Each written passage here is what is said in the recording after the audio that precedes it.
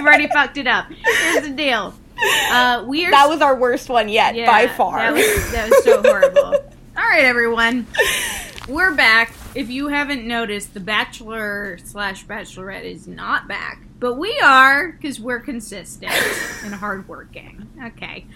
And, full disclosure, we have had a light bit of alcohol that we did not expect to hit us, but has. So, okay, we should really expect it at this point. Oh. Like, we can't even handle one glass of white wine. This is actually true. Grace and I, we had one night, I don't know if we've ever discussed this on the podcast, but we're both a bit of a lightweight. And in college, we were hanging out for one of the first times, and we both had to pick our checks up from a theater company that we didn't really want to. So we decided, why not? We'll have a glass of wine before. We had, I kid you not. Well, okay, no. So you're leaving out the part where we had to pick our the theater company was having like an event at McKay's, so they were like, we'll buy you pizza and beer if you come pick up your checks, and we were still like, we're not sure we want to go, but like we want our checks, so. We want money. Yeah, so essentially we had give us our $150. Mine was 50. Just 50. I should have stayed. So we had what I can tell you is half a bottle of wine, and for some reason we were split between the two of us. We were so drunk. We got picked up. It was so stupid. We got picked up by a friend, and then we were trying to like keep it cool in front of just like some very elderly adults. Our professors. Grace was stuck between a mother and a child. A real child. Yeah, because Liv fucking abandoned me. Just for the record, there were 2 seats left. One was by a mutual friend of ours, and one was by the mother of the child in the production, and Liv took the one by the friend. We continued drinking because at this point we were already drunk in front of these adults. And Too late now. Yeah, that's what you do. There's also free alcohol. So, honestly, I think I drank free more pizza, in alcohol than I was paid for the show. It's unimportant. Grace was taking me the whole time. She's like, what's happening? She's like, oh, am I stuck with this child? I'm stuck with an adult. And then our friend decided to drop us both at home, which was very nice because we were planning on walking there and back, and they drove us both ways. And then we were going to drive Grace home, and we were like, nah, stay over. So we had a cute little sleepover, and then I got food poisoning. For the record, only sleepover I had in college. I don't enjoy a sleepover. I love my own bed. I shouldn't say only. Don't like it. But I was like, yes, Liv, I want a sleepover. I will wear your pajama pants that are like a literal foot too short for me. And we had a great time, except Liv was up all night vomiting with food poisoning. It was a bad time. It was actually the other one. I didn't vomit, but I did have massive diarrhea, unfortunately. That's difficult. That's the one. I should have thrown up. It was a great time, fond memories. It wasn't the only sleepover I had in college, but it was the only one I chose to have. The other ones were like, fuck, I'm here, and someone can't drive me home, or I don't want to walk. Yeah. You know, those ones? The worst. And it's the worst. Like, and you're like on the floor. Yep. Someone's like, I got it all set up for you. It's like fully just a blanket on the floor. You're like, thank you. This is my fault. If you guys have been hearing so if Liv and I are bonded by anything, being lightweight, yes, Liv, please introduce our guest. We have a guest, and it is Claire Jones. Hi, Claire. Hello. Would you like to give us a 30-second spiel about yourself? Give us the rundown. Tell us about you. Yeah. Hi, guys. My name's Claire. I am 23. I'm a Cancer. I like to read books. Nice. Cool. I guess I work as a makeup artist. That's like my trade. And I really enjoy trash television. Wow. Love that. I just think I think it's nice. That's a good intro. Claire, I I gotta say, based on that intro, you are quite literally perfect for this episode. That's true. Also, that's cool. A bachelor book club. I didn't know you were a makeup artist, but that does make sense. Because when I was looking at your profile trying to make the drawing, I was like, oh my God! Makeup's so good. So good every photo. Thank you. Sometimes I forget, and then, like, someone will ask, and I'm like, I guess this is what I do. As if I didn't, like, go to school for it and, like, do it for the last 5 years of my life. Not me? What? Love that. But it's fine. We're just, like, moving through life as human beings and, like, figuring things out all the time. Yes, we are. Do you know what I mean? And I live by that. Year. How wise. So. How wise. And I just have to say for our audience that when Claire is like, I love to read books, Claire read 100 books last year. Actually, Claire, is that the exact number? That was the goal, but, like, what's the real number? Was it exactly 100 It was or exactly what? 100. I mean, okay, so Claire read exactly 100 books. I had reread, like, I do a thing where I just have to reread, like, 70% of a book, but I didn't count it toward my 100 books because I just don't think it's fully like done. Counts. But I was, like, reading in between the 100, but it was, like, literally the day of New Year's Eve. New Year's Eve was, like, 100 books, and I was like, okay, phew. I read a kid's book to round it out. I was like, I will be getting this. You're like, Claire read 100 books. That's a shit ton of books. Claire agrees with you. And Claire was like, that was too many books. I'm going to read 50 books this next year because, like, that was too many books. I got book hangover. And I was like, what a great idea. And then, like, 2 weeks later, I was like, Claire, so you're only reading 50 books this year? And she was like, just kidding, I'm reading 100. I can't, like, back down now. Maybe I'll back down next year. But it's because I really only... And, I mean, I feel like partially... very equipped for this episode because my main genre for the last, like, 6 years of my life has just been romance. Love! Like, yes, great. That is almost exclusively what I've read until 2020 where I was like, I could pick up an adult fiction. If you would. So, this year, my goal is to, like, have a really healthy mix of, like, genres, which makes it more of a challenge. It is so easy to read 100 romance books, I have to tell you. Yeah. Like, I used to read 80 without even, like, knowing I was doing it. But, yeah, I have thoughts and feelings based on my experience as a reader of romance. We've got an expert. We've got Grace who reads. She does read. Grace is don't far read. Fewer than 100, but yes, I've been... But does that matter? No, you're probably getting more from it. You read 100 more books than I did last year. You have things to do. I don't know. Very People busy. Like, have lives.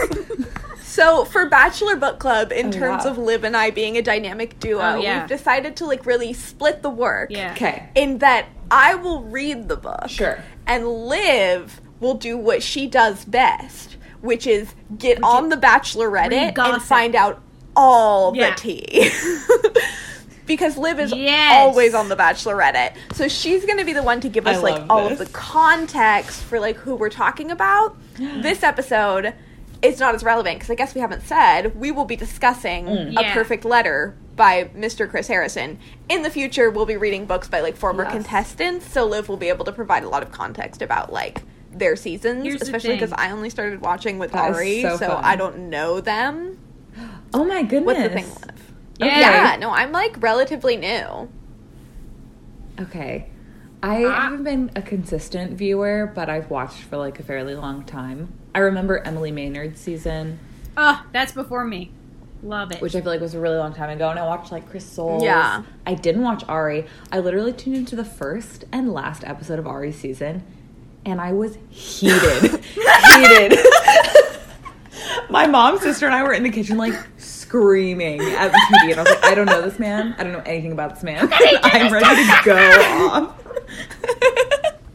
That was a good season. Now I feel like I have more, like, goodwill for him, but when I was watching that episode, I was like, he could die. Yeah.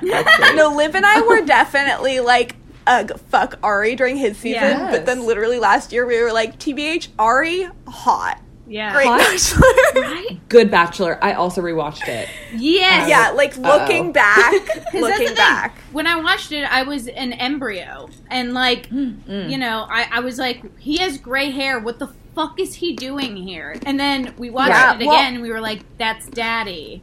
Like, wow. Correct. Hello. Yeah. And every Bachelor following him has also been an embryo. So he was like, I don't even remember. He was like 31, but he's ancient compared to the other people who have like followed him.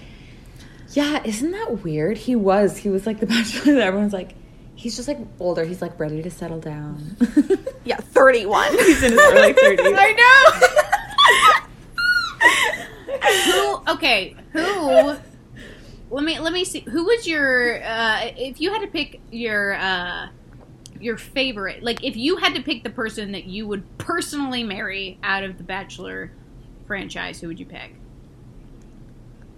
The whole franchise. We'll not do just marry, Bachelors. fuck, kill. Yeah, who would you marry? Who would you fuck? God, and who would that's you so kill? broad. Yeah, I know that is broad.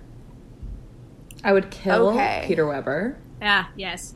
but it's like a close tie with Colton. Oh, yeah. Oh, Sure. he big stalker. That's scary. Yeah.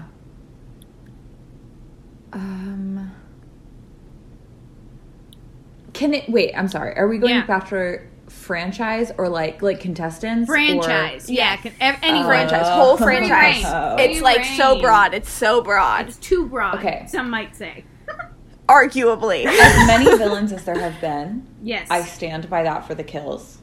Yes. Like, Okay. fuck you, Peter Yes. Weber. No. I Fuck think you, it's fair. I Peter think it Weber. is fair. He really messed up his season. Yeah. I don't know, Grace. I'm so curious to hear your answer. Yeah, me too. Okay. I would kill Hmm. Jordan Kimball. Hate. So annoying. So Annoying, but gave I us an iconic line. And that is... Which one? Which one? Cheers to you being a bitch. Cheers to you being a bitch. And you know what? I still say it. Yeah, that's a good one. That's a good one. Okay. I would Okay. kill Jordan Kimball. I would... Okay. No one get mad at me, okay? I would fuck Tyler Cameron. Okay. And then... Yeah, that's a big one. And then I would marry, perhaps because he's fresh in my brain, perhaps because he's perfect, Zach Clark. Oh, yes. Okay, very good. I would Husband kill material. Colton. I would fuck Okay. Zach Clark. And I would Okay. marry Wills. Do you remember Wills? Oh, Will! Yes. I think we'd have a very good creative... He's also a graphic designer. We would have a great marriage. You and Wills would have a fun life together. Yes, we would. I think we would be a good partners. Would we have a sexless marriage? Hard to know, but possibly. Hard to Hard to know. You're off fucking Zach Clark. you- It doesn't matter. My husband. Do you guys That's true. remember Ben Zorn? Ben Z? Yes. Yes. Okay. Now that I'm saying that out loud, I literally don't remember what season he was on, but I It was was so into it. Oh yeah. He was on Whenever what's it her aired. face? Caitlin Bristows. Yes. I was like, this This it. man. Ben Z. But I agree with Tyler Cameron, and I feel like I'd marry him. Okay. Wait, who would you marry? I don't know. Sorry. I kind of like hate him, Tyler Cameron. Yeah. Oh, you'd marry Tyler I Cameron. kind of hate him, but I also feel like he might treat me right. Yeah. You know what I mean? Like, Yeah. He's a Yeah. fuckboy, but he's like a nice fuckboy, you know? He might be a nice boy. I don't. Yeah. We can't know. I've like purposefully. I didn't watch Hannah's season, so I don't know that much about him. Okay. Well, I've, like, on fully Hannah's season, Picked my after info. just Hannah's season, I Yeah. would have said marry. No Oh, questions. It's like his unfortunate Instagram behavior following. Yeah. I take it That's- back. Demoted him to fuck. I would marry Ivan, Oh, yeah. Yes. Love. sweetest man alive. Oh, that's Yes. yes. great. Fuck Tyler So Cameron. good. That, Okay. There we go. That's Wait, great. Liv, That's a what good were choice. what were we talking about? You asked who I would pick. Oh, if I had been in Tayshia's position, who I would have picked. Oh, I yeah. don't remember. You asked. I did, You yeah. asked something about who I would have picked, and I said Ivan. Absolutely. Yeah. I actually think that would because here's the deal. I love Zach, but I was not attracted to Zach at all until I fell in love with his personality, whereas I was attracted to Ivan, like, immediately. Yeah. And he's got a great personality. So I feel like if I had been in Tayshia's position, I might not have given Zach enough of a chance to, like, fall in love with his personality and then his looks, and I would have just gone straight for Ivan. I have a suspicion that Zach exudes sexy energy, but okay, Liv, you and I know we have, like, polar opposite taste in men. Please declare who you think the hottest man alive is. Okay, which one? Because I've got several. I'll list them all. Rupert Grint, 6th movie of Harry Potter. Let's see, Seth Rogen. Claire, don't make faces like Mr. you're agreeing. Mr. Tumnus! Are you fucking kidding me? Look at him! The man exudes sexiness. She's not saying James McAvoy. She is saying Mr. Tumnus, like, for the record. She didn't forget his name. She knows what she's doing. Oh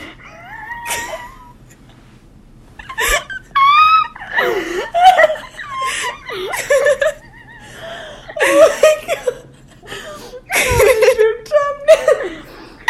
That man knows what he's about.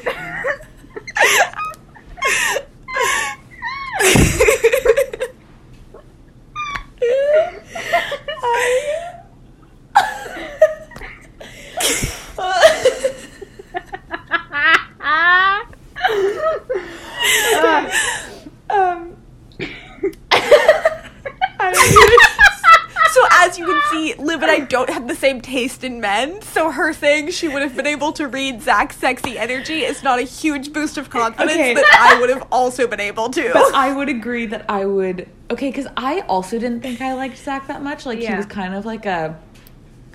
He was a sneakerhead, and you could tell. Oh. He was a sneakerhead. The sneakers bothered me. If he could... Yes. I think he's hot, except the cringe dad energy, like... really, like, is a little too much for me, but there's something about an underbite that unfortunately I'm so into. And I was liking it. And I don't know, like, just the first, I guess this isn't about, like, Tayshia and Zach, but when I first saw them, I remember texting Helen and being like, chemistry. Yes! Like, they have chemistry. And usually on The Bachelor, I feel like we don't get to see that. They never show, like, the genuine... No. It was just Same with Love Island. Yeah. Do we watch Love Island in this house? I do. Yes. I haven't watched the most recent seasons, but I've watched the first, like, 5. Okay. We're obviously talking UK, That's funny. I right? just restarted... Yes. Okay, great. I just restarted season 6 last night. I don't know why, but I was like, I must right now. But what I find is that the like 7th episode, the behind the scenes episode, or like the one where it's just like, that's when I'm like, oh, I understand why these people like each other now. Where it's like, when the episodes are fully revolving around the drama, it's the same thing with The Bachelor, where like, I don't care about them until I see more of like the real side of it, and then it makes so much more sense to me. Even like the bloopers. Matt, so boring his whole season, and then the second they were like an end clip, I was like, oh, so he's funny, he's hot, he has so much to say. What are What are we doing? I don't understand. Well, that's the thing. What we're doing is a mess. Like, what they aired was so cookie cutter. Like, it was so, every line was predictable, and it's like, you know, people aren't like that. And that's not like that, but whatever. I've never heard a single person in real life say what's on my heart. I need to say what's on my heart. You need to say what's on your heart right now. I swear to God, he, like, didn't want to say it, and they brought him in, they're like, this is what you have to say. And he's like, yes. It's like they gave him a script of phrases, and they were like, they've got cue cards behind the camera. Yes, exactly. Poor Matt. I just feel like he was too good for the franchise. Yeah. Well, and he hadn't been through it either, so that's like... Yeah. He didn't even know what he was supposed to be doing. And I felt thrown into the deep end. And they just used him. Tough. Fucked up.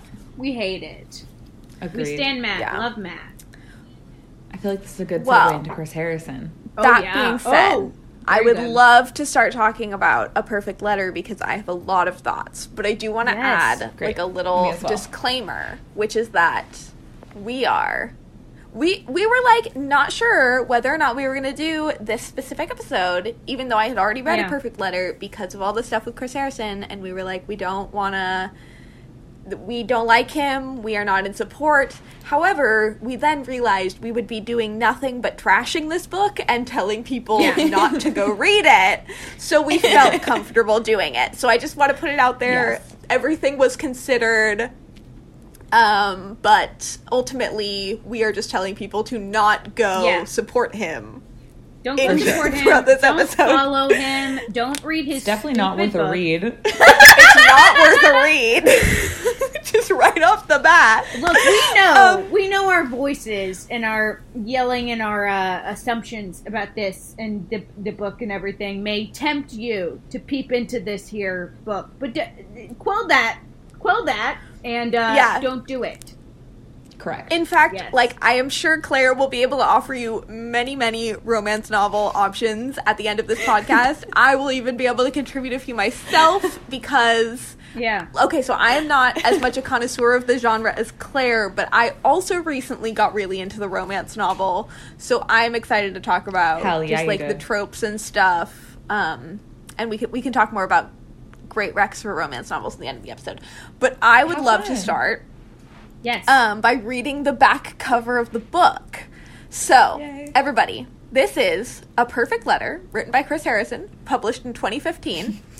And, Claire, after I finish, I immediately want your thoughts on the back cover of the book, because I have those.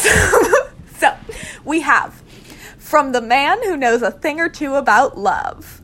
Lee Merrill spent 10 years running away from her past. Now she's going back. A talented young book editor in New York City, Lee leads a rich life full of writing, parties, and romance, far from the dust of her grandfather's horse farm in Texas. And she is engaged to Joseph, a brilliant, generous man who adores her. Still, when she's invited to a writers' conference in Austin, Lee can't help but feel that Texas, with all of its tangled secrets, is calling her home. She tells herself the trip is just for a few days away to catch up with old friends, meet new authors, and clear her mind. But Lee's plans for a quiet retreat quickly dissolve when she discovers a stack of letters from her past in her hotel room. Letters that bare her soul and her deepest, darkest secrets. Letters she wrote to the love of her life. After years of running, but with nowhere left to hide, Lee must finally get what she truly wants. Must finally decide what she truly wants, and just how much she'll risk to get it. Okay, Claire.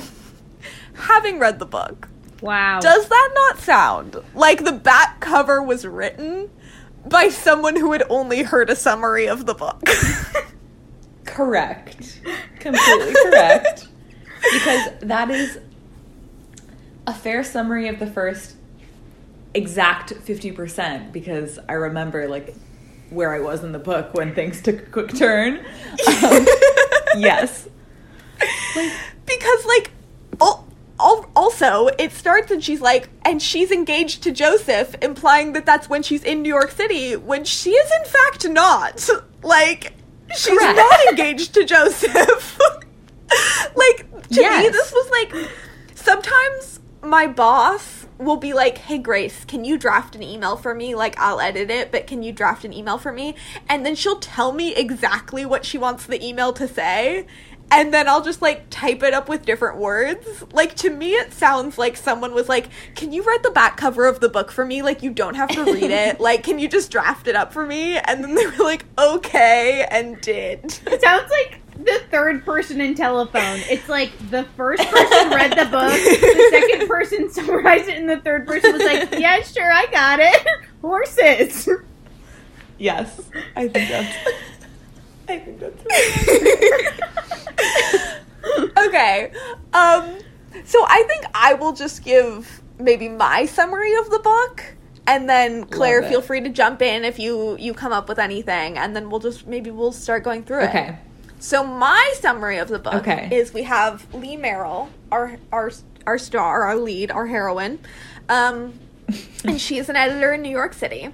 and her boyfriend, Joseph, and she's just published, like, a very big deal book, and it's a release party for the book, and it's, like, a huge deal, and her boyfriend, who is also her boss, just for the record, publicly proposes to her at her big event, and then she says, can we talk about this later, in front of everyone.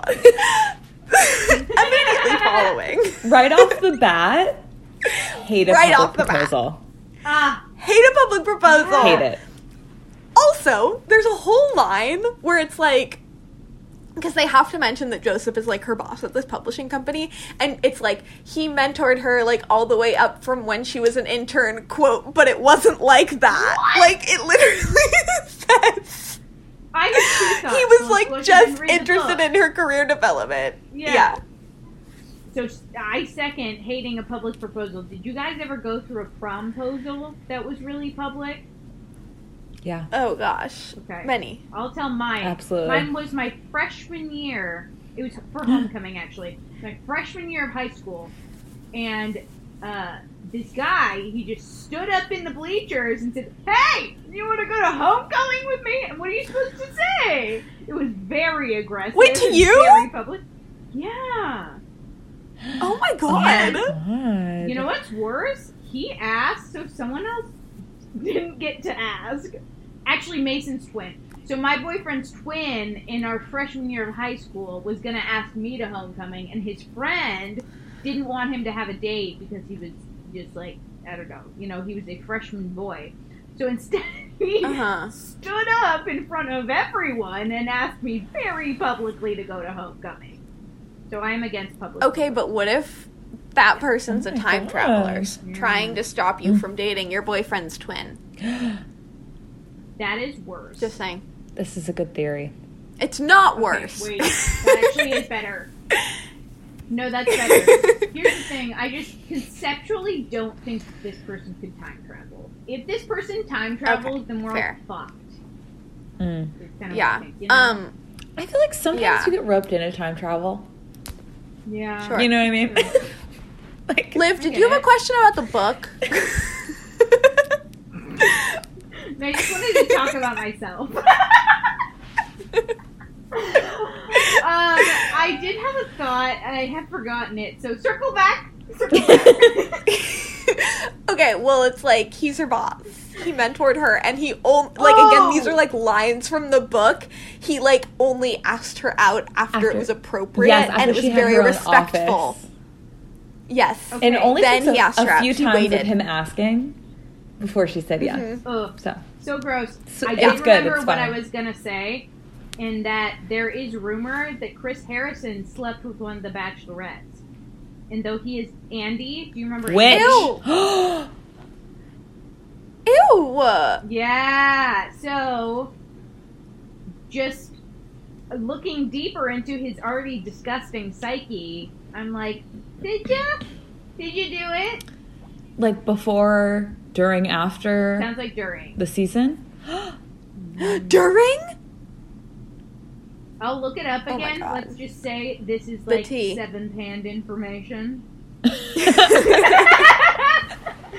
is really down the line of telephone. My favorite kind of information.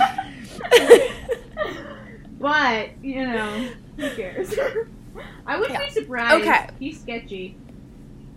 He is sketchy. Big time. So, and after reading this book, like, we'll get to it. Yeah. Well, Claire texted me and was like, did he pay for a ghostwriter? And that's the true question, because it's like, do we think Chris Harrison could write a book? Not really, but if he paid a ghostwriter, he didn't pay very much. So it's like... See, here's the thing. Like, it's not good. No. Let's put that out there. Yeah. It's not. But I also feel like it is too good for someone who doesn't write to have written it. Yeah. Does that make sense? Yeah. Well, no, I mean, checks like... out. I read a lot of books. I couldn't string a single chapter together that someone would want to read. No, that's fair. Yeah. I couldn't pick the adjectives. I couldn't pick any plot, nothing. So what's the truth? Do you know what I'm saying? What's the truth? What's the truth? That's a very good point, because I feel like like a ghostwriter, I feel like I have mostly heard about in the context of like either speech writing or like autobiographical stuff. So, yeah. I guess like I haven't heard about it that much in the sense of like a fictional book, but it would make sense. I think it's a thing. Yeah, I mean, that would check out that it was kind of bad, you know, because it is hard to write. Like, it's probably a bit easier to ghostwrite someone's personal story because they've got all the information. Whereas, like, you know, Chris Harrison delivers like a half-assed like timeline and is like, go crazy. Yeah, that could turn out kind of bad. That's true. I did write in my notes. Where is it? Oh no. Oh, I would rather die than think about Chris Harrison and the word panties. So like, no! Gross. If I would prefer to imagine that it was a ghostwriter. Because I simply hate the thought of him like typing it out. Oh, no, and I can't. I texted Grace about this, but the amount of times he said buttocks.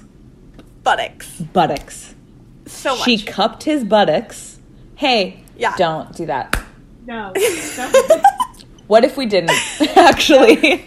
No. Just a thought to consider. You guys, what I'm thinking about is the fact that I doubt Chris Harrison typed it. I feel like, what if he wrote this thing in voice to text?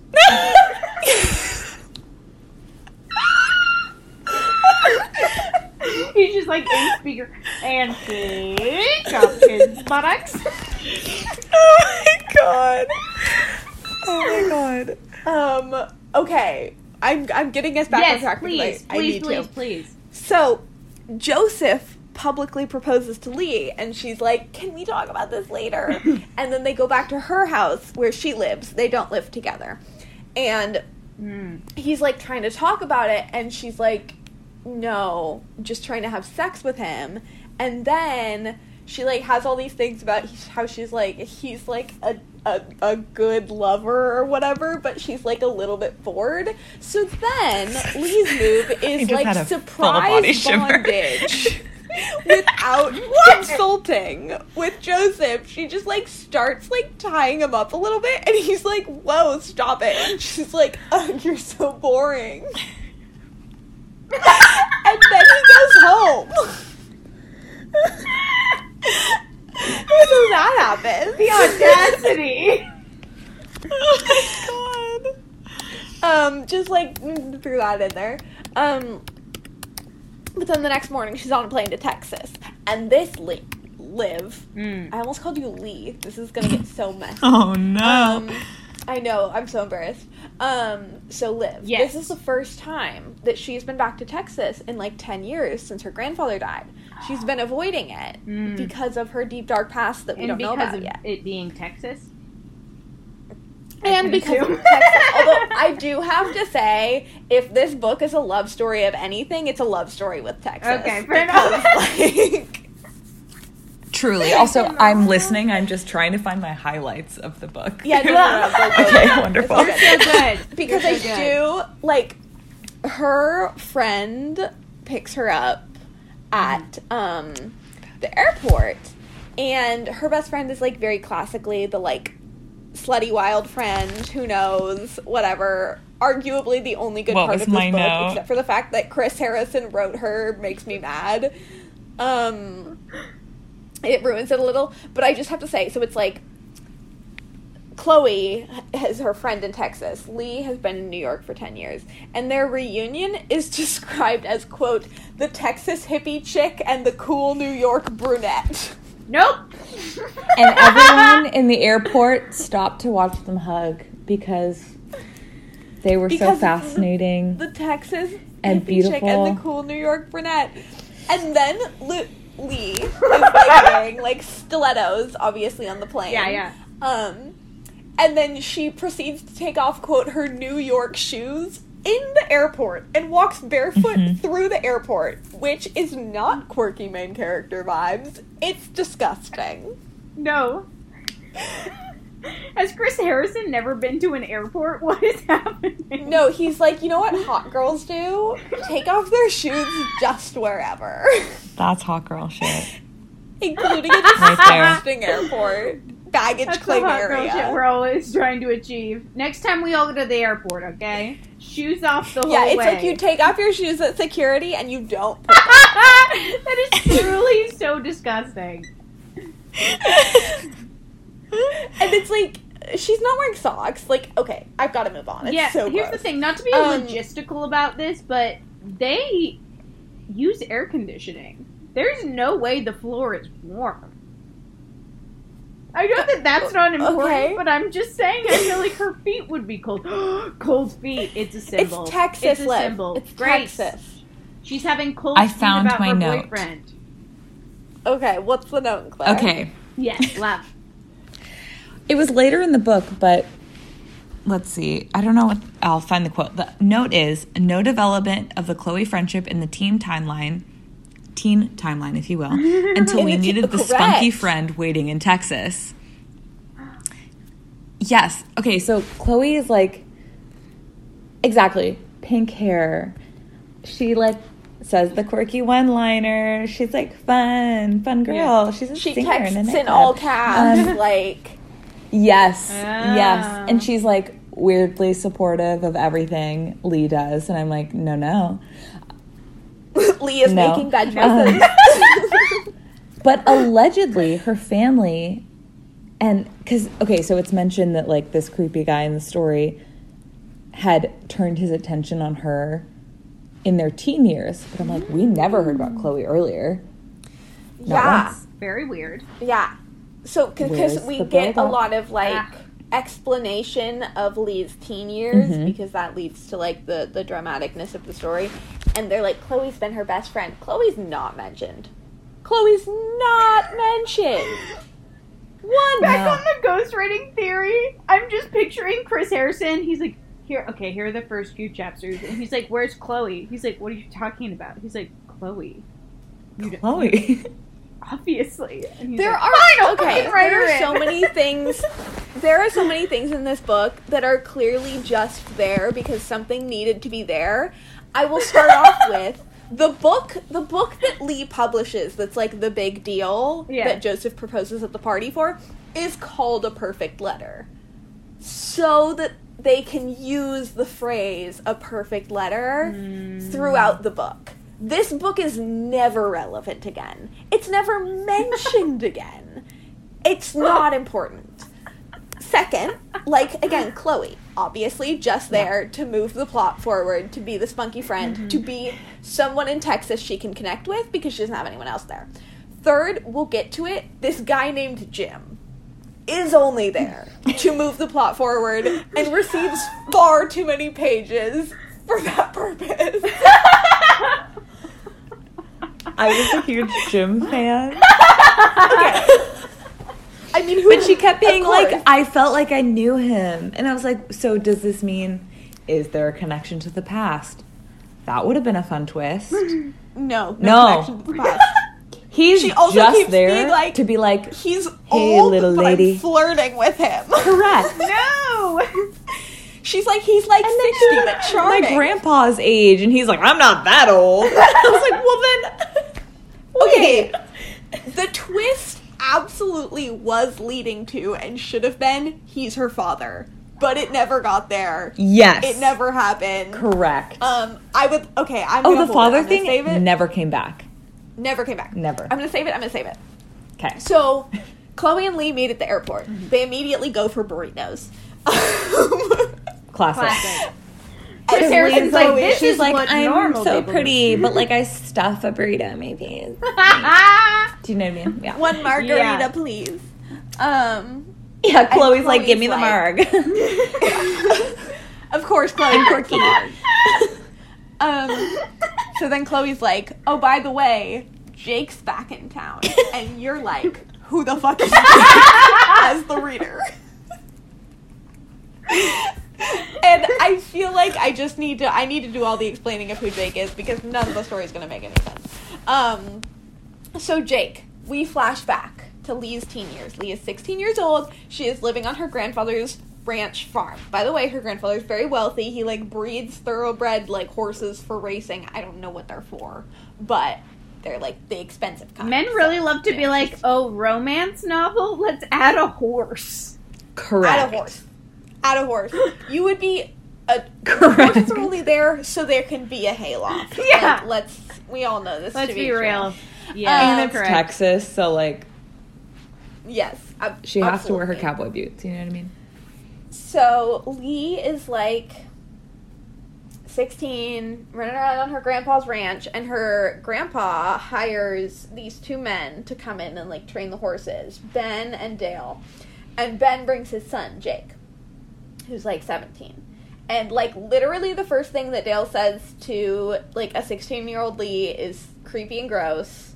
And then Ben also says something creepy and gross, like, in front of her. They're just, like, the first time they meet her, they're like, you know what we're gonna do to the 16-year-old granddaughter of our boss? Like, make lewd comments and talk about how this farm is gonna be a cash cow for us. Gross. Like, that's the move.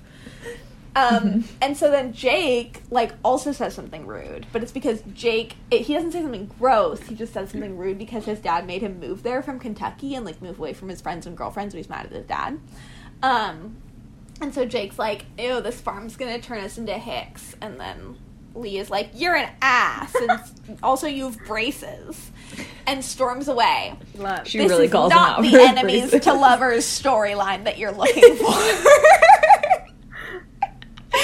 I'm gonna tell you all now, this is not the enemies to lovers storyline you're looking for. He comes over to the house 4 minutes later and is like, my dad said I had to apologize. And then she was like, he's charming. And then they become friends. What the fuck? Okay, one of my notes was no real relationship development. Like, what made them interesting? Because there's nothing. Yeah. There's nothing. And spoiler alert, it doesn't get better through the rest of the book. You're not suddenly like, I understand why they're No. No. In fact, It's like, it's only like less certain. You know what I yes, mean? Yeah. absolutely. No, I totally agree. For their first It's kiss, like- I was like, ooh, kind of fun. That's it. Yeah.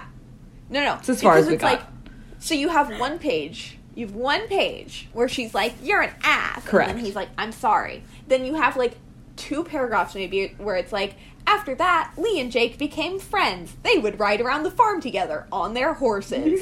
Then, one day, they went to a cave. There were a bunch of bats in the cave, and they got scared. And then after the bats went away, they kissed. Like, that's... And then after that, of course, they're inseparable. The grandfather is like, he's bad for you. I don't want you near him. She's like, you can't tell me what to do. They date in secret. Then she's like, I want to have sex with him. But he's like, no, we should wait. Like, I want it to be special. Then, obviously, they go to a hayloft and have sex for the first time. And both orgasm. Of course. Because, Wow. obviously, Okay. a 17-year-old boy... Really knows Really how did to that make for her come. Yeah, that Yeah. makes sense. Yeah. Checks out. Absolutely. Correct. They just have Um... undeniable passion for some reason that we are not aware Yes. of. Oh, Yeah. great. Great. And, like, does he still have braces? LMK. Who's You know to what I know? mean? Like, I don't feel like I've got a When he resolution gets on them that off. one because it doesn't seem conducive to having a great time. I'm not going to lie. Like, no Yeah. offense. No, fair My enough. braces wearers, but, like, can't relate. Like Yeah. it That's why you have to makes get some things Invisalign, right, unfun. Claire? Yes. Yeah, so anyway, these two 17-year-olds have just, like, a bunch of great sex all the time. And, in secret. Yeah. Because they manage that. Even though his dad is always on the lookout for them and her grandpa's always, like, making sure they're not together, somehow Yeah. they manage to successfully stay And again, secret. his Let's father just be also clear. lives on this farm. Yeah. They Yeah. all live on this farm. Let's just be clear. This ranch. That no teenagers are having sex secretly. Adults Correct. always know. And there are the ones who ignore it or the ones who know about it and say something. And there is no in between. I don't know what the fuck Chris Harrison's on, but that's not a thing. I don't know. And why did we need a teenager story? Mm-mm. I would just like to... No. Yeah. There's just something so creepy, I feel like, about him. I don't know, especially as he continues to advise and the show continues to, like, trend younger. There's just something worse about this. I don't know. Just with what his role is as, like, a professional or whatever, I don't think he should be writing about teenagers. There's just, like, an extra creepy level, and I don't know exactly why. Maybe it's just because I hate him, but, like... Blah, blah, blah. Yeah. No, I agree. Well, and there's this one, like, the character Dale's only role is to sexually harass and low-key assault Lee when she's 17 years old. Super cool. Yep. So... Yep. Like, couple of those scenes, which are just, like... Again, like, you never enjoy reading any of those scenes, but, like, these were just exceptionally poorly written. Yeah. Like, just in terms of everything. Yes. And it was so, like... The whole time I was thinking about it, it was very much a man being like, this is what sexual assault is. Yes. Is a man being like, hey, sugar, let me get your hands on you. Don't you want to have sex with me? Like... Yes. I don't... Jesus. I don't know. Yeah. Dale. Good old Dale Tucker. Dale Tucker. Yeah. Well, okay. So anyway. So then, this is very key. At this point, Jake is 18, Lee is 17. You know, Jake is an adult.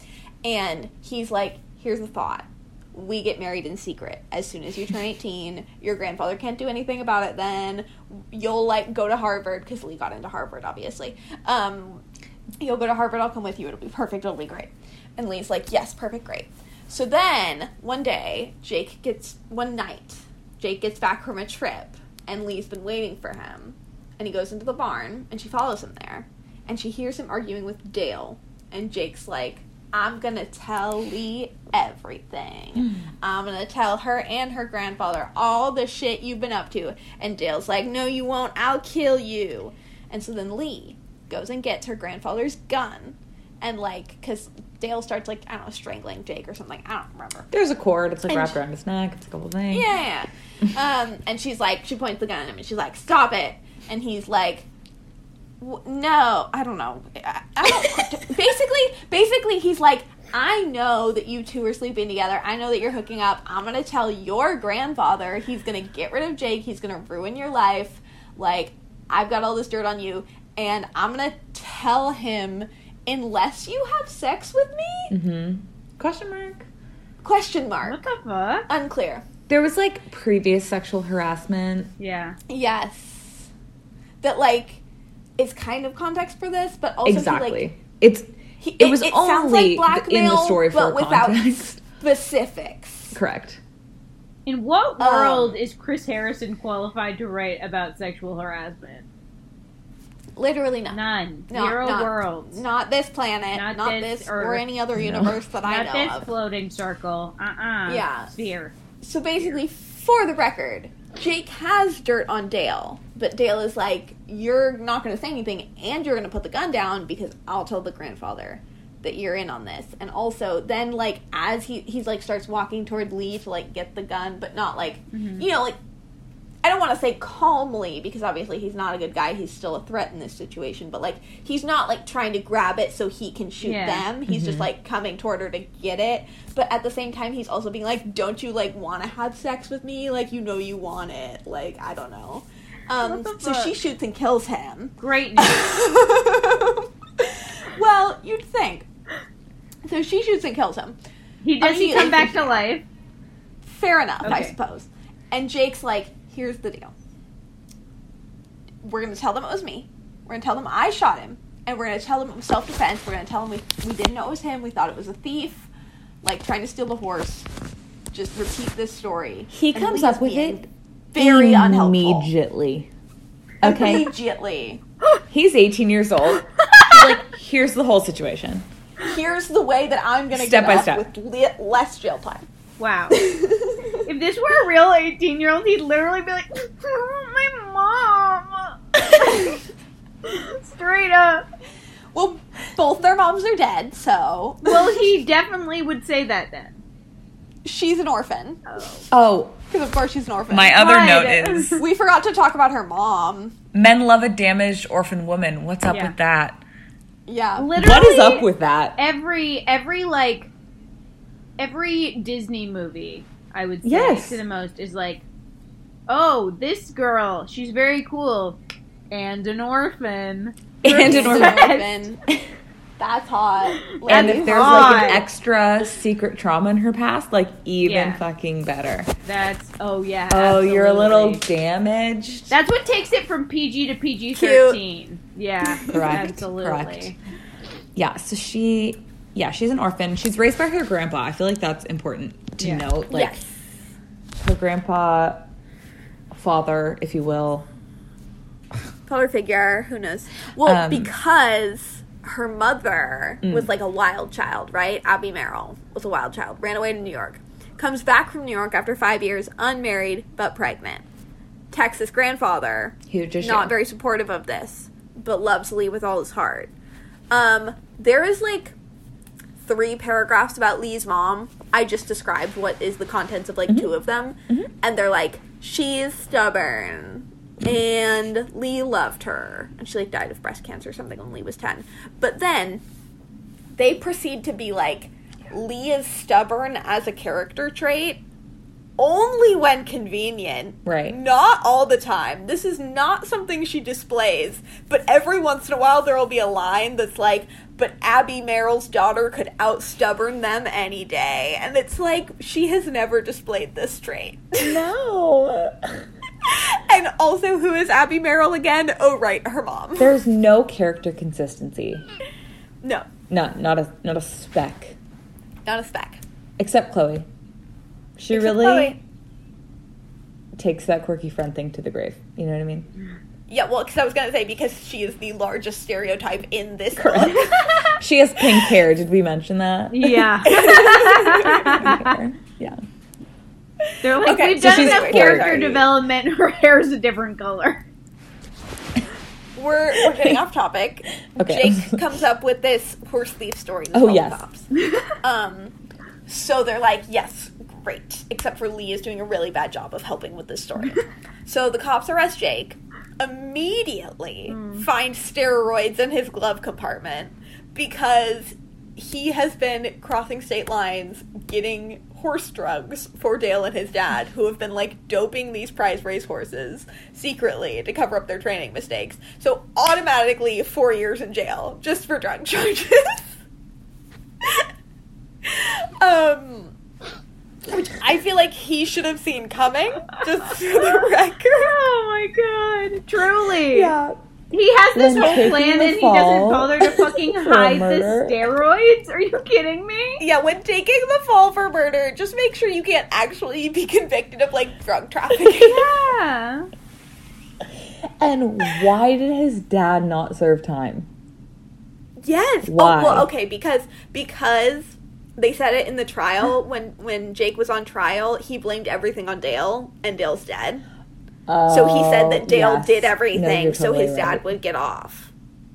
Because his dad and Dale were in on it, but Dale isn't alive to defend himself. So Jake was like, yeah, Dale was making me do everything. My dad didn't know anything. This is about the real Dale and how much Chris Harrison hates him for ruining his show. Dale Mod. I thought that was an interesting coincidence.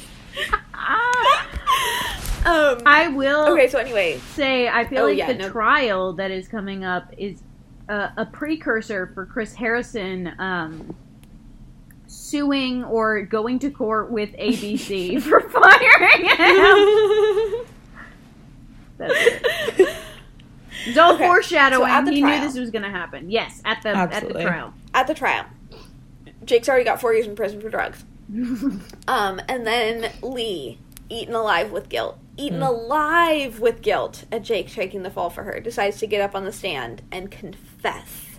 So she goes up on the witness stand when she's called upon, and she, like, tells the whole truth, and everyone's like, nah, we don't believe you. Also, may we remind you... No one looks into it. ...that if you're telling the truth, Jake perjured himself and can go to jail. And if Jake's telling the truth, you just perjured yourself and you can go to jail. So you're both going to jail unless you tell us right now that you're lying. Dumb. And she's like, yikes, okay, I guess I'm lying. Yeah.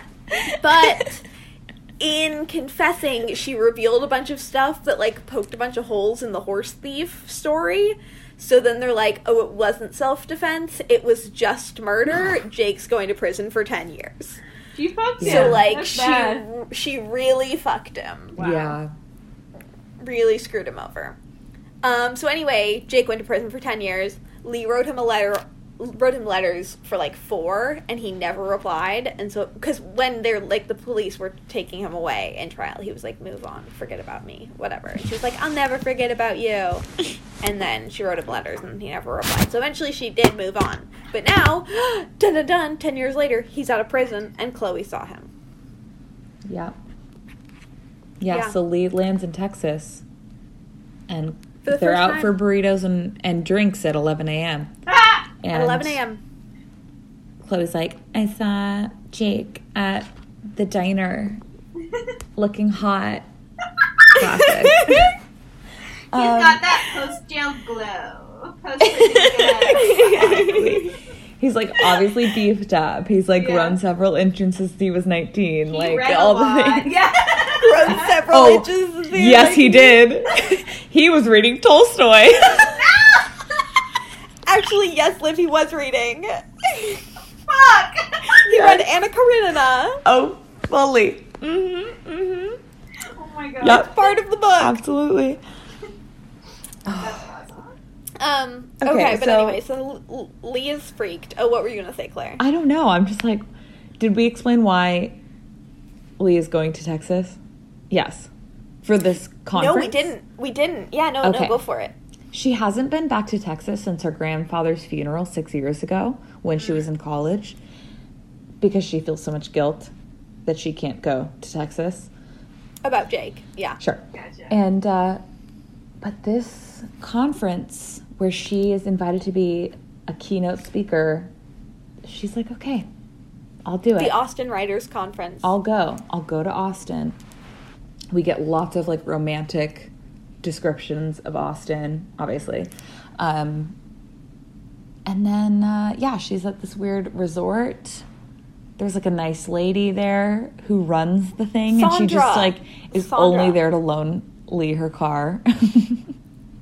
Only Very there good. to get Lee a Bloody Mary And be like, Lee her car, follow your and then heart. tell her the secret to a good marriage is great sex. Yes! Yes! That those are Sandra, like, can really be broken down into 3 bullet points. Why do I feel like Chris Harrison's so bad at sex? Yeah. I guess he Just probably is. correct. I don't know what to tell you. What's Lauren Zima? That's her name. Yeah. Yeah. Like, You know what's she does up all the with work. that? Yeah. Yeah. Yeah. What is up with that? Leave him. You've I got a would love to perfect know. excuse. I know. True. She's gonna She's take the sticking by it.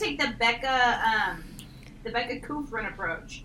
Be like, Mm. my partner's problematic. Now I get a successful podcast. That's how you Correct. do it. Mm-hmm. I Also, agree. Admittedly, side she note- had the successful podcast beforehand, That but is yes. true. That's fair. But she is rumored to be dating Emmanuel Acho. Becca Kufrin is. Shut up. Yeah. You're kidding. No. That shit's awesome. He, Oh like, my god. I guess she was Wow. like flipping through. She was reading his book, and she was like flipping through it, and he had written her like a personal note. And was like, so excited to like go hiking with you or something like that. I was like, What? I love this. Oh my I love this God. story arc for her. I hope it continues. He's saucy. She's saucy. Well, she's not that saucy, but he's saucy.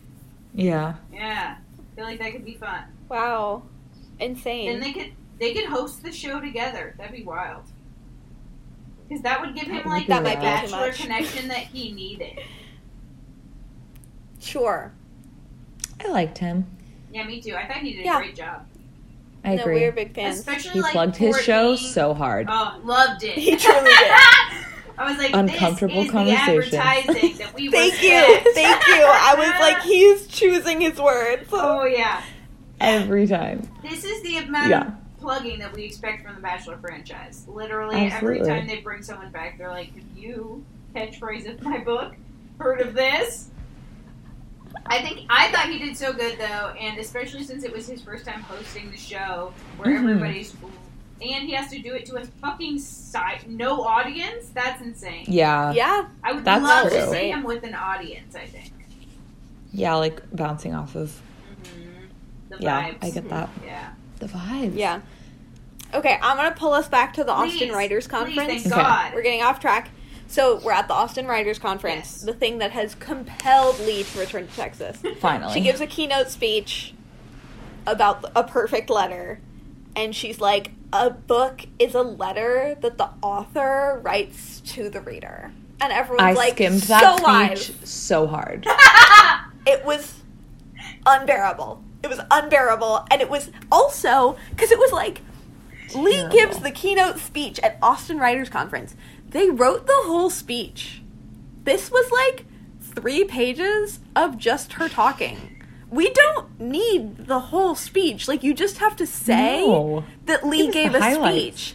And then you say that the audience loved it, and then we think it was way better than anything you could ever write. Correct. But instead you wrote the most unbearable keynote address that one could ever have to sit through. If they're not going to let Martin Sheen do his fucking speech in the West Wing, you don't get to, Miss Lee. No. What are you talking about? Martin Sheen doesn't always give his speeches. They'll be like, big moment, and then... Oh, yeah, exactly. If you do what they do in the West Wing, where they start off a speech, and they say, my fellow Americans, I am here today to talk to you about, and then the camera cuts away until the audience applauds. Yes. Like, that's how you do it. Exactly. Like, I shouldn't say that's how they do it on the West Wing. That's how they do it in every movie and most books ever. Yes. Because then you don't have to write the thing. You just tell the reader it was great, and we believe you. Yes. Unfortunately, we had to hear it because it was about writing letters, which tied into the plot directly. Like, there was a lot of, shaming of current culture about how we don't write each other letters. I'm sorry. My hand hurts. So I'm sorry. What do you want me to do? Texting is better. I'm sorry. I have fucking tendinitis from doing backbends in 7th grade, so I won't be writing shit. Do you know how long it would have taken to organize this fucking podcast if I had to write Claire a letter? Honestly. With information? I literally never would have... Grace is the only one who checks the mail. I wouldn't have known. No. My mail's still good at my parents' house. Also, are we going to I pick it up Harrison every knows how 4 to weeks. Okay. Yeah. But Lee gives her speech about letters and how they're great. And then she's approached by, like, a slightly creepy man who, like, also already approached her in a bar and was like, I know everything about you, Lee Merrill. And she was like, haha, weird. And then she goes back to her room. And in her room, she finds the stack of letters that she wrote Jake in prison, and next to it, she finds a stack of letters that he, like, wrote back but never mailed. So, like, every letter she ever wrote has a response. She just never got it. Classic moment. And then, like, throughout the book, some of the chapters will start with, like, a letter from her and then his reply. So you're, like, getting a little bit of, like, what they were going through at that time and, like, what he was experiencing in prison. Like, and his reply Anna Karenina is not a letter.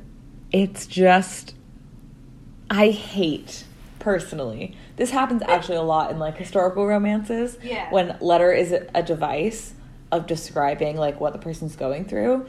But it's just... never comes across as communication to a person. It's always, like, fully, like, an author is suddenly, like, the guard came closer. I could hear, but like, you are not writing this out in a letter. You're not. Yeah. I'm sorry. Like, it's not happening. Yeah.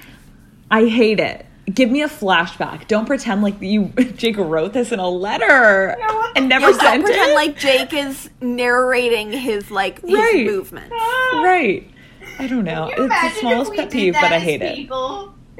If I did that to a friend, they'd be like, you must stop contacting me. So then, honestly, Lee is like, where is Jake? Obviously, he left these letters for me. I have to go find him. But oh no, I'm in Austin. I'm not from here. I don't have a car. She runs into Sandra, the head of this conference. And it's like, Sandra, I need to find a guy. And Sandra's like, oh yeah, wink, wink, nudge, nudge. I feel you, girl. And she's like, no, it's not like that. And Sandra's like, I get it. Take the keys to my Prius.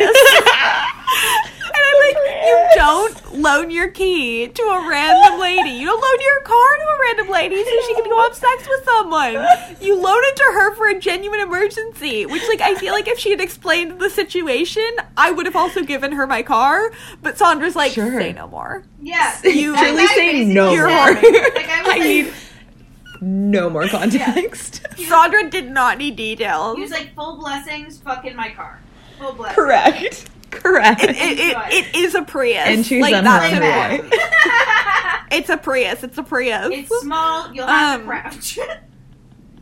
So then Lee drives around the whole town looking for Jake, looking everywhere, looks a mess, finally gives up, is like, I'm not going to find him. But then is like, you know what? I have to go, stare at the river. Right.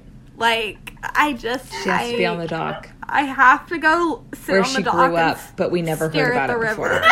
But we literally never heard about this dock before, and we'll never hear about it again. So she goes to the dock and is staring at the river. And then she hears a voice, and it's Jake. And he's like, Lee. And then she turns around and is like, I've been looking for you. Where have you been? And then they make out on the dock, and then they go back to her hotel room, and then they have sex 4 times. So she's a cheater. She's a cheater. Throw that in here. Because she really, implied to Joseph that she was going to marry him. She didn't, already, you can just be in a relationship. You don't have to be practically engaged. But Correct. She's practically engaged. Who did this to Chris Harrison? Was he cheating? Because he was like, this is romance, actually. Yeah, absolutely. If these two people immediately have sex after 10 years while cheating on this man. Perfect. I could truly just... Well, because Jake knows about Joseph because Jake Googled her. Oh, yeah. Everyone's fully, on board with the cheating. They're like, no, this is going on. Chloe is good she's for sure. you. Amazing. I always hated Joseph. I'm so happy that you're doing this. God. Why would you ever... People don't want to read about that. No. People do not like cheating or take kindly to it. This is obviously. It was clearly meant... Well, I don't know if clearly is the right word, but it's supposed to be some sort of love triangle. Theoretically, Lee is torn between these two guys. One who is, security and success and comfort, and one who she's is an orphan, so she has to. Yeah, one who is her first love, her passion, whatever. By the way, Lee has $1 million trust fund. Wow. She has a $1 million trust fund. He's like, I'm torn between this man who's my boss and secure, and this man I sent to jail. Well, 10 years ago, the thing, hasn't had contact with since. Haven't heard one piece. He's a bad letter writer. That being said, she has no connection to Joseph. There is no part of the book where you are like, she's going to pick Joseph. It's not a love triangle because it's because she doesn't. Joseph. Because she hates Joseph. And the only part of him that she is compelled by is she's like, well, I'll probably have to quit my job if we break up. But you're it's not a love triangle. And so that makes the cheating worse because it's you're not really rooting for Joseph. You're not rooting for anybody. It's a terrible book. No, every character is hateable. But it's you're not expecting... You're not like, oh no, what's gonna happen? No. Like, there's no suspense. She's obviously gonna end up with Jake, so, like, she might as well sleep with him now while she's still with Joseph, but that just makes them both more hateable. Yes. And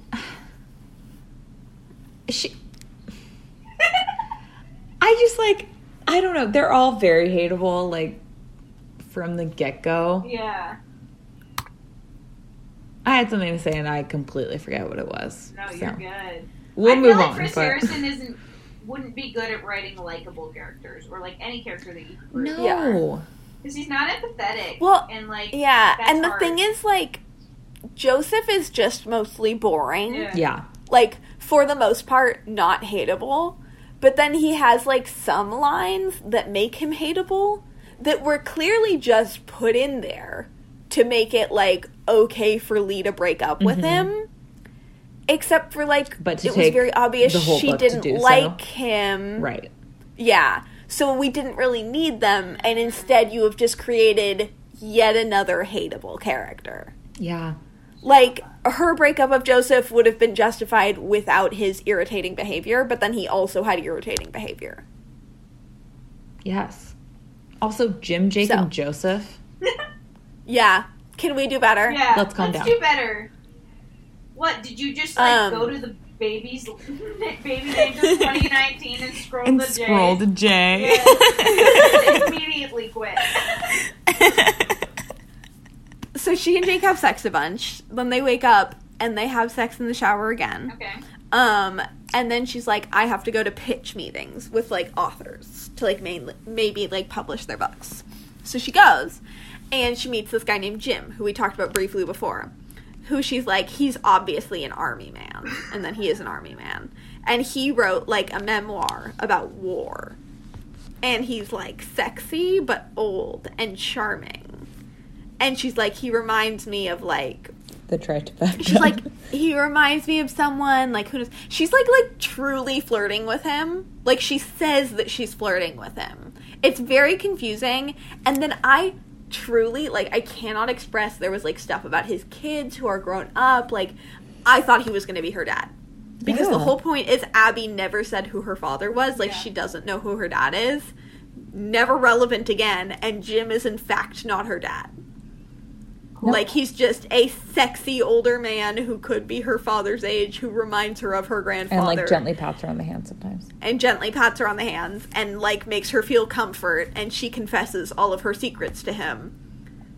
But he's not her father, no and gain. is like, not really relevant. It doesn't move the plot along at all. It does not move the plot along. He is just there to have, like, a good book that she's interested in publishing. Mm-hmm. But instead of being like, oh, I found an author with a good book who I'm interested in publishing, they made him quite literally the most engaging character. You might all be wondering, or you might all be thinking, in fact, wow, this quote-unquote love triangle must be the main part of the book. Absolutely. You would, in fact, be wrong. Because you absolutely would. Immediately following her, like, meeting with Jim, where she's like, I love your war memoir, she is approached by the weird guy, who you may remember from before, who was like, I know everything about you, Lee Merrill, and she was like, LOL, weird. So he comes back. He's like, I have a photocopy of a letter you wrote to Jake confessing to the murder of Dale Tucker, and I will use it to ruin your life unless you give me your $1 million trust fund. Okay, I would like to read a quote. Please. To give us a little bit of context. Love. It's a teeny tiny amount of context about this man.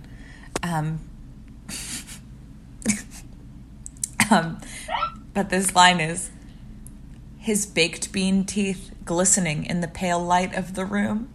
No! Absolutely not! What the actual fuck? So, just to give you a little mental image, he does have baked bean teeth. No. Baked bean teeth. And they are glistening. And is he not Dale Tucker 2.0? He's Dale Tucker 2.0, like, absolutely. It's the He's same calling character. Her sweetheart. Right. It's the exact same character. It's everything about him. Yeah. Yeah. Did they not both have Absolutely. ponytails? They both. What does Chris have against ponytails? So this guy is named Russell. He definitely has a ponytail. I can't remember if Dale has a ponytail. I don't know. Maybe I just decided Dale does. I think you might have decided Okay, Dale had a fair enough. ponytail. Fair enough. But anyway, so Lee is like, obviously I mailed this letter to Jake. I would never tell anyone. So, Jake, are you in on this? And she like goes back to the room and confronts him. And he's like, how could you ever think that of me? Goodbye, I'm leaving forever. Basically. Okay. If I remember correctly. So then he leaves. And she's like distraught. I don't know. And then probably other things happen, but Joseph just shows up in her room. Oh, no. What? She doesn't confront Jake yet. She goes back to the room expecting Jake, but Joseph is there. He's like, you didn't answer my phone calls for 2 days, so I flew to Texas. Oh, God. Which, like, Yeah. is supposed to come off as, like, creepy and, like, is a little, like, you know, he should probably be letting her have her space. But, like, I don't know, if your girlfriend or boyfriend didn't, like, respond to you one single time in 2 days, Yeah. like, that's I'd be concerning, like, okay. maybe? And she's an orphan, so he couldn't even ask her parents.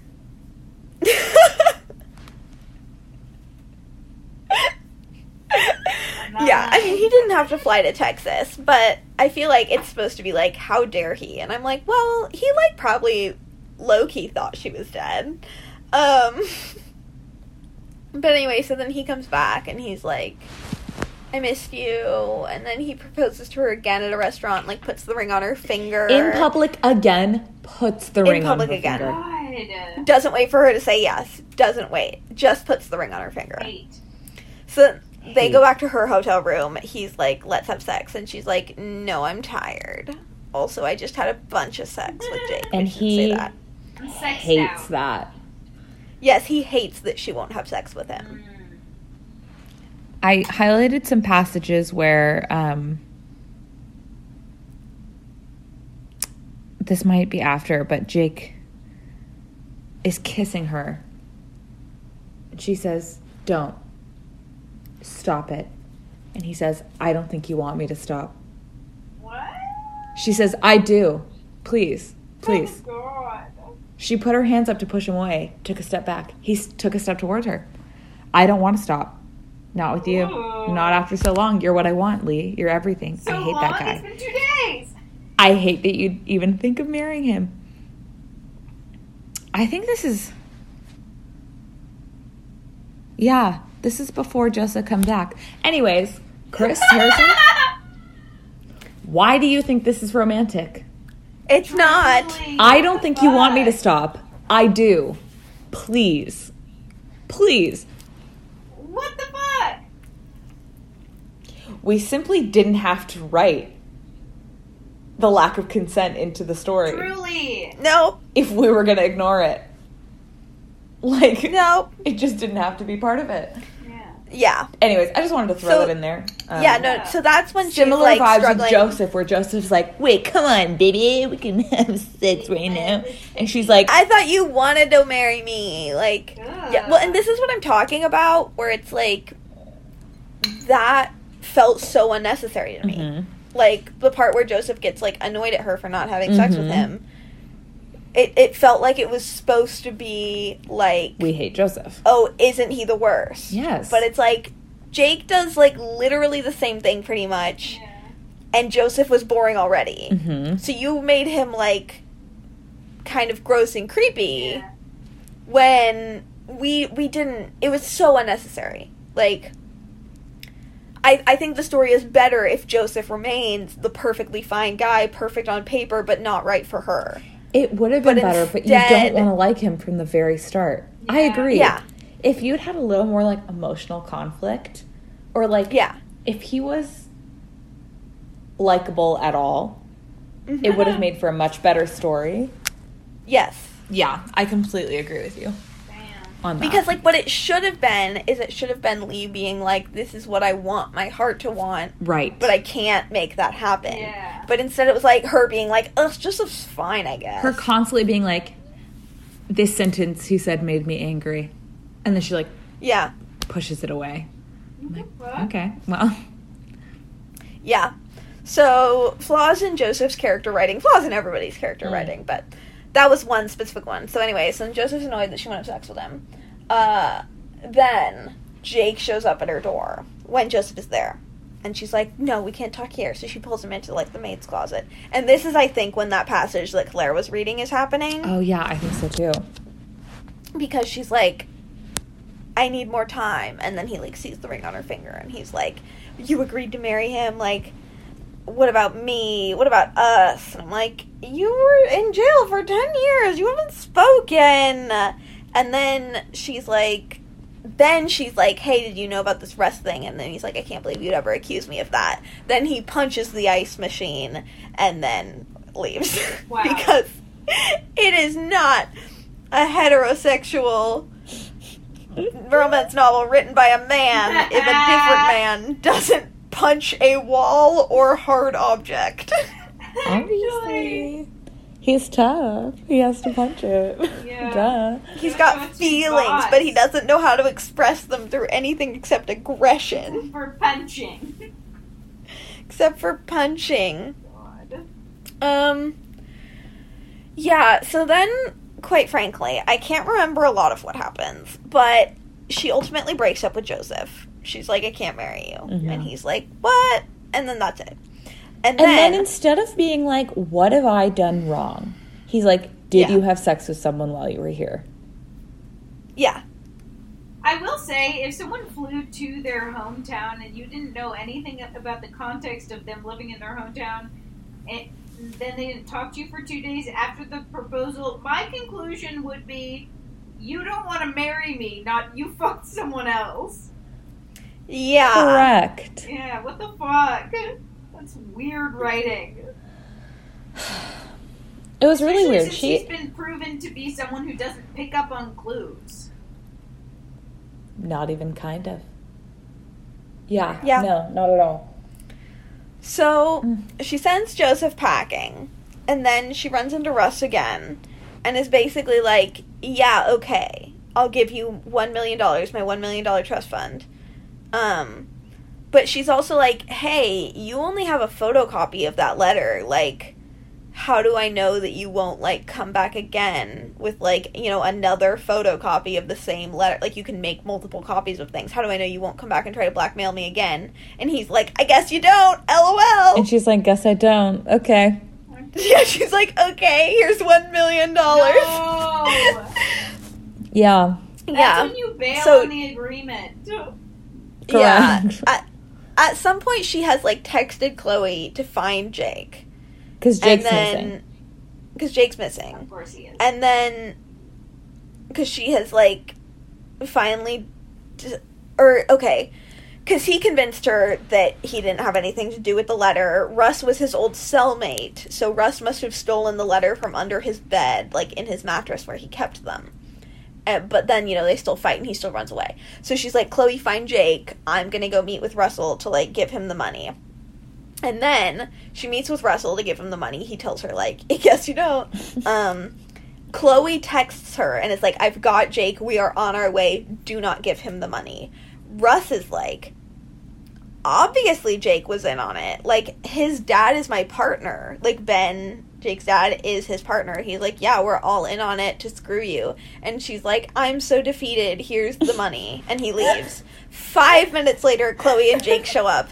And they're like, why did you give him the money? We straight up told you not to. Yeah. And she's like, what does it matter? You're working with him anyway to Jake. And he's like, you're so dumb. He lied to you. That was a lie. He's a con man. And she was like, oh, well, too late. So Russ has left with the money. They have about a page of dialogue in which Jake manages to reconvince her to trust him. For the, second, third time? Because for some reason her trust is fundamentally lost and then regained. Multiple times. We don't know why. Who could say? Multiple times. But the reason that they were like, don't give him the money, is because they found, like, another photocopy, or they found the photocopy in Ben's car. Like, Jake broke into his dad's car and found it. So, like, we have the photocopy. Like, you shouldn't have given him the money. So they follow him. They follow Russ to Russ's house. And Jake's like, I've got a plan. Give me the photocopy. I'll go inside and I've got this. So Jake goes inside and he's basically like, hey, my dad sent me, like, wanted me to, like, I don't know, be here. I don't know. And Russ is like, oh, yeah, cool. Why'd you bring your photocopy? Like, I've got mine hidden in the house. And they're like, oh, no, there are multiple photocopies of this letter confessing to the murder of Dale Tucker. I don't remember. Basically, in an act of defiance, Jake sets his own letter on fire. Or hit the photocopy he's holding from his dad. And, of course, a fire starts in the whole house. Duh. The whole house goes up in flames. Jake runs outside. Dale runs outside, but then is like, oh, wait, no. He has hidden $1 million in cash in the sofa, and the sofa's on fire. Fuck. So he runs back in to try and get money from the sofa, and then the house collapses on him and kills him. Fuck. Yeah. And then, like, and also, even though they're at the scene of another person's death, they just left. They didn't wait. Go. They didn't wait for the firefighters. They just went to get Jake's burns treated. Yeah, at the hospital. And also, Lee just, like, walked into the bank and was like, I would like all $1 million of my trust fund, please, I would like in to cash, thanks. Empty and they're like, my account. Here you go. Here's a duffel bag. Casual. Yeah, they give her a duffel, I think. That's insane. So I was wondering about that. Yeah. And previously, like a little bit earlier in the book, when she's first being blackmailed, she's like, hey, Russell, like, do you know that they're not going to give me $1 million in cash in one day? Like, that's simply not going to happen. And he's like, yeah, right. And she's like, no, that's not how it works. And then just, like, cut to the next scene, and she's like, sure enough, give me $1 million in cash, please. And they're like, here you are, ma'am. Hope you have a good day. That is insane. Yeah, like, she says it as a stalling tactic that it's not possible, but, like, it truly doesn't feel like it's possible. No. Because she's, like, experiencing righteous anger, so you don't think you're like, obviously she's going to figure out a solution and communicate with the people around her. No. Incorrect. She can't do that, actually. Why would you expect that of her? She's a silly lady. She is a silly lady. I feel like stupid. That's how Chris Harrison writes all his characters. He's like, quirky lady, silly lady, sexy lady. They're all dumb ladies. And it's the same lady because she's multifaceted. Yeah. That's she's the complex. Book. Thanks, you've read it now. So then, at the hospital, Jake's burns have been treated. Yeah. For, like, the 9 millionth time this book, he's like, Lee, I'm leaving you forever because I'm bad for you. Correct. Wait. I feel like what we didn't touch upon is when they first re-met at the dock, he was like, finally, we're meant to be together. I've always loved you. Yeah. Love you so much. Let's fuck. Like, I've waited for you this whole time. Yeah. And then when she pulls him into the closet later, he's like, you're engaged? God, I should have known that we could never be together. And then, yes, now we're here. He's been burned. He's like, guess I'm going to get a ride home. He truly flip-flops. See you later. All the time. Because we can never be together because... Every other scene, he's like, I didn't write to you because I wanted you to move on. I wanted you to forget about me. Like, we're going in different directions. And then in the next scene, he's like, I never forgot about you. We're meant to be. And then in the scene after, he's like, leave me alone. I'm bad for you. So... Oh my god. We're in one of those scenes. He's like, leave me alone, I'm bad for you. I guess you never, it's been fun. And leaves. So fun. And she's like, excuse me. What the fuck? So then she's like, I think I know where he went. and she goes to her family's old ranch, which is now owned by, like, her aunt and uncle, who she hasn't seen since her grandfather's funeral, because she hasn't come back to Texas. And they're like, oh, hey, what is up? And I'm like, this should be weirder. And they're like, oh, yeah, Jake's here. He's in the barn. And she's like, he's a criminal. And they're like, whatever. And so then she goes to the barn to none other than the hayloft. Yes, you guessed it. You have indeed guessed it. Mm-hmm. And she's like, you're not getting rid of me. And he's like, I'm bad for you. And she's like, I don't care. And then they have sex again. But he, like, can't use his hands because they are burned. No! What? So the whole scene is, like, about how he can't use his hands. Okay, I was heavily skipping over this scene. So. It's like the scene was, like, supposed to be, like, Lee feels really powerful, but it's just because, like, she's on top and has to do most of the work. Unfortunately, I did see, like, back and forth. That's all. There was some buttocks grabbing. Oh, always. Why So the much buttocks grabbing? No. Say ass. Do us all a favor. Said buttocks. Okay. Also, this is 80% through the book. I highlighted a passage that I would just like to read because it's so bad. Yes. No, please.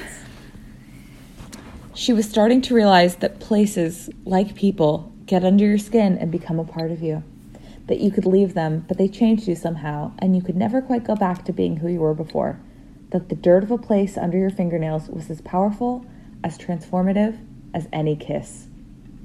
Hey, what does a kiss have to do with anything? Oh my God. And what does any of this mean? It had nothing to do with any of it. What the fuck? People highlighted this. What? How many people? Let's see. Oh, you can tell how many people highlighted it? Yes, except I highlighted it, so now it won't tell me, which I think is really mean. You know what other phrase Chris Harrison used, like, supposedly in a sexy context, like, multiple times throughout the book? Knees to chest.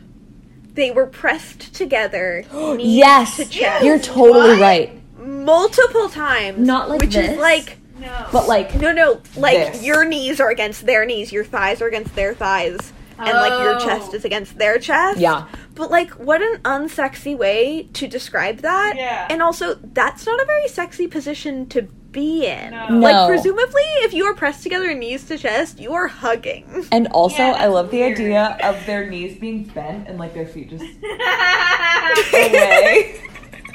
I forgot about that, but he used that phrase multiple You're- times. You're Why am I exactly just correct. picturing two people, like, planking on top of each other, staring into each other's eyes. Yes. Like, real Absolutely. weird, like. Absolutely. What the Yeah. But anyway, That's about as Anyway, sexy as it gets. So. yeah. They hook up, and she's like, you're not getting rid of me. Oh, this is where it was like, Jake may be like a stubborn Texas boy, but like, Abby Merrill's daughter could out-stubborn him any day. And I'm like, not her character trait. She has never been stubborn in this whole book. Really? Whatever, it's fine. She's the most wishy-washy bitch. Most wishy-washy bitch. She cannot keep it together. Reading, like, the middle third of the book was so stressful because she, like, wasn't sleeping and was late for everything. And I was like, I'm so She was stressed showing out. up to this event where she was, like, an important figure, just hungover every day. Oh my God. Hungover every day, late consistently, like, by 45 minutes, not 5. A mess. And Jake's like, let's get married. And she's like, yeah. And then he's like, what are we going to do for money? And she's like, oh, because obviously since she broke up with Joseph, she no longer has her high-paying editor's job in New York. She's like, I'm going to move to Austin. I'm going to start my own publishing company. I'm going to publish Jim's book. Mm-hmm. And I'm going to publish a book that you write. Because your letters, they spoke to me. You're a writer. I spend my days reading people's work. your letters are the best thing I've ever read in my whole life. No. And yeah, just BTW. The fuck else is she reading? How bad is everything else she's reading? And then he's like, LOL, okay, I guess, and that's the end of the book. Wow. That's the end of the book. We didn't even get an epilogue. No! Chris Harrison doesn't want to give us... almost always include an epilogue. Yes. I'm sorry. Where are the 2.5 kids? Yeah. Yeah. Where's the white picket fence? Where's the weird pregnancy scene? Yes. Yes. Required. All right, I have questions for y'all. Are you ready? Great. Okay. Okay. What would you guys say the main message was of the book? It's a really good question because I was trying to figure that out. And love. What I will say is I forgot to say this at the very beginning of the book. The first line of this book. The first line. I'm going to scroll back to the top because I think I can quote it from memory, but okay. Lee Merrill had grown up surrounded by men. That's the first line of the book. And I think that, sums up what Chris Harrison was trying to get across. Yeah. Correct. Which is, maybe this is how to be a cool girl. I don't know. That is so bad. Yeah, I guess, follow your heart is what he was going for. Oh, great sex means you'll have a healthy marriage? That's what Sandra said. That is what Sandra said. Did he write this in a fury because Lauren Zima wouldn't have sex with him? What is happening? I think this is before they started dating. Yeah. Well, no one would have sex with him, so he had to write this weird book. Just thinking of his weird hook nose. I don't like it. No, I hate him. He's the creepiest, ugliest Barbie in the world. Ugh. Yeah. I did say in my notes, if nothing else, I appreciate that this book has no similarities to The Batch a la Lauren Conrad. Did either of you read Lauren Conrad's books? I did not. No. Okay. It was just the fiction version of the show she was on. Okay. That I can't remember the name of. The Hills? Very weird. Okay. Something that like right. that. But I remember reading them. But it was just about a girl who was a reality TV star. And I was like, called? You too, girl. Something about candy. I'm going to look it up right now. Okay. But genuinely, to say nothing of the quality, I appreciate that there was no things to tie it to, The Bachelor. He didn't even reference roses once. Not at all. There weren't roses in this book. In the acknowledgments, he did thank Bachelor Nation, but that's the closest we get. Wow. Okay, but... Actually, the first person he thanked in the acknowledgments was Mike Flies. Just saying. Oh, God. Okay, you guys should give your roses and your thorns of the book. So that's the thing we do. We like the thing we hate. Yeah. Okay. Oh God, it's so hard to think of a rose. What am I supposed to do? Okay, I have to say, my rose is gonna be Sandra and her Prius. And her absolute willingness to hand those keys over to anyone. Not a care in the world, only there to fix problems. My thorn, how Jim was wasted. Wasted as a character. Could have made the story so much more complex, and instead they threw in a bunch of clues about how cool he was going to be, and then he was just some dude who wrote a war book. I think those are wonderful. Those are good. Thank you. Rose and thorns. I have many more thorns, of course, but that's yes. Majority of the book is a thorn. Yeah. I think my rose is the line, now let's talk turkey. Because it was the one time I genuinely laughed so hard. Because it was written to be serious. Yeah. Awesome. Pretty early on. Love. Yep. Yeah, the thorn. Just, I think, like, the weird consent issues. Yeah. I was like, this was already bad without it. Yeah. And not to say that it was unexpected, because it wasn't. No. But God, did we have to add this in? The classic, like, old romance novel trope. Yes. Of, like, the woman being like, no, don't. But actually, and the guy I being want like, it. but I'm gonna. And the girl being like, no, you're so silly. Ah ha ha. But, like, still saying no. Mm-hmm. And it's just, like, there's so many other ways to convey, like, inner conflict. Correct. Because her inner conflict, she wants to have sex with Jake. We know she wants to have sex with Jake. But her inner conflict is like, should I? Is it moral? Is it ethical? And you can convey that without being like, no, don't, and then doing it anyway. Yeah. Yes. Yes. Yeah. I agree. Claire, do you have any more notes about A Perfect Letter? Because if not, I would love to just, like, I mean, we've been recording for so long, I have so much to say about this, but I would love to just, like, talk maybe a little bit about romance novels we do like, just ever so briefly. Yeah, you guys should do that. Because I will say, I had not read a lot of romance novels before this year, and then I picked up Beach Read, which is, like, teetering on the edge of romance. Mm-hmm. I would not call it a romance novel, but I read it, and I was like, ooh, this is, like, the perfect amount of smutty for me. I love that. I haven't read it yet. That kind of led me down a rabbit hole of picking up more and more romance novels.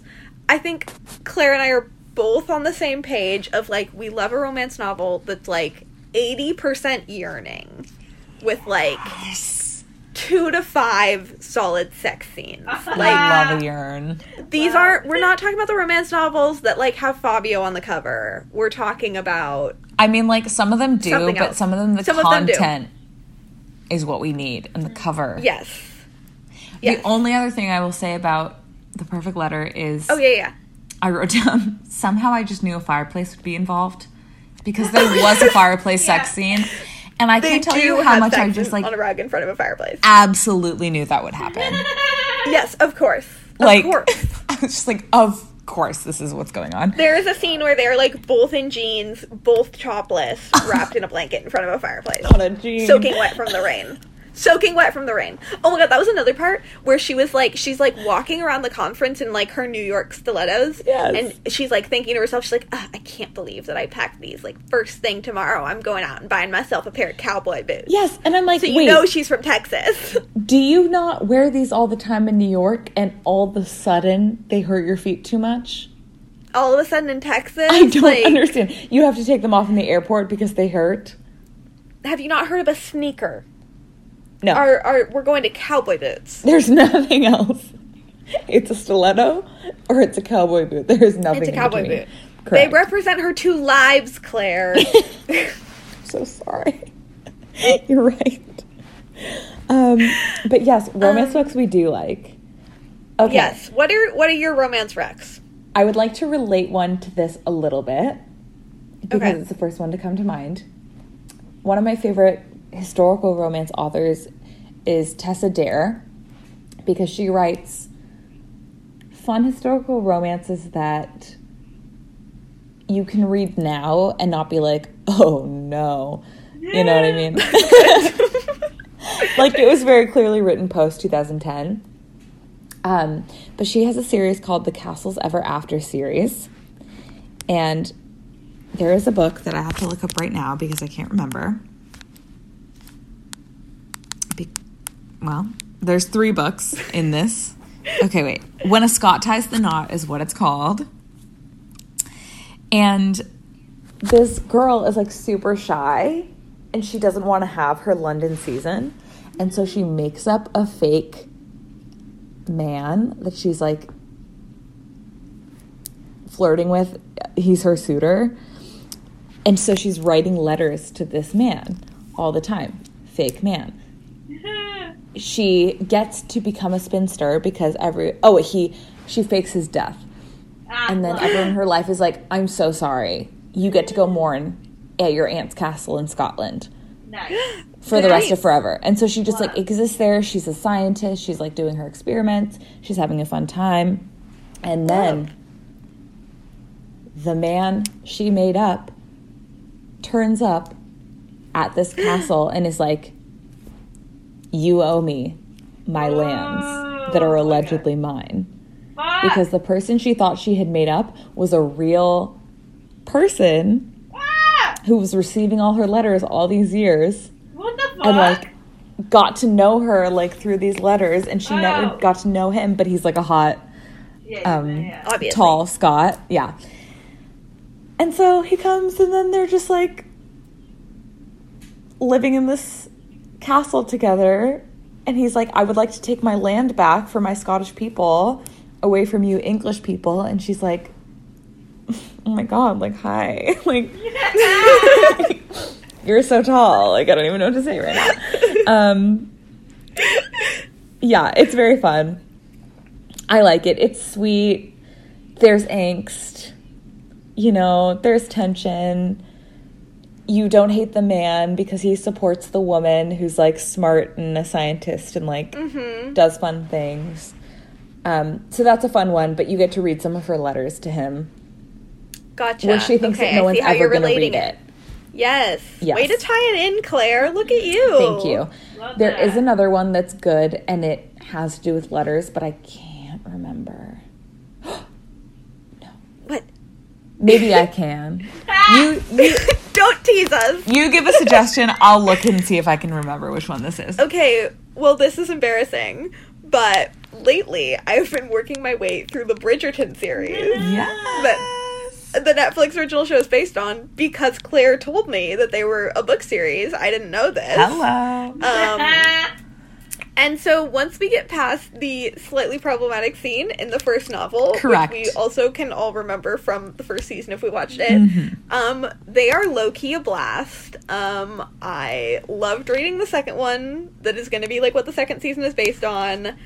I'm having fun working my way through. They're all just like, okay, I've only read 2 so far, but so far it's just a lot of like, we don't like each other except for, oh wait, we do. And again, it's the perfect amount of steamy for me. Lots of yearning, lots of long looks, lots of like dreams about each other, and then like 1 or 2 very good sex scenes. Not very good. Decent sex scenes. Love. So yeah, that's what I've been having fun reading lately. Oh, I love it. Well, Claire, why don't you tell us if you think of this other one, and we'll put it on, like, our social media. Okay, I remembered it. And we will... Oh, you remembered it. Tell us. I did. It's like... Come to think of it, there's another one. Okay, you get to tell us about one more. I'm going to figure this all out. This one is pretty medium. It's a fun read. It's nothing, like, super special. But it's called Forever Betrothed, Never the Bride. A lot of historical romance novels titles are, like, based on rom-coms for publishing and marketing purposes.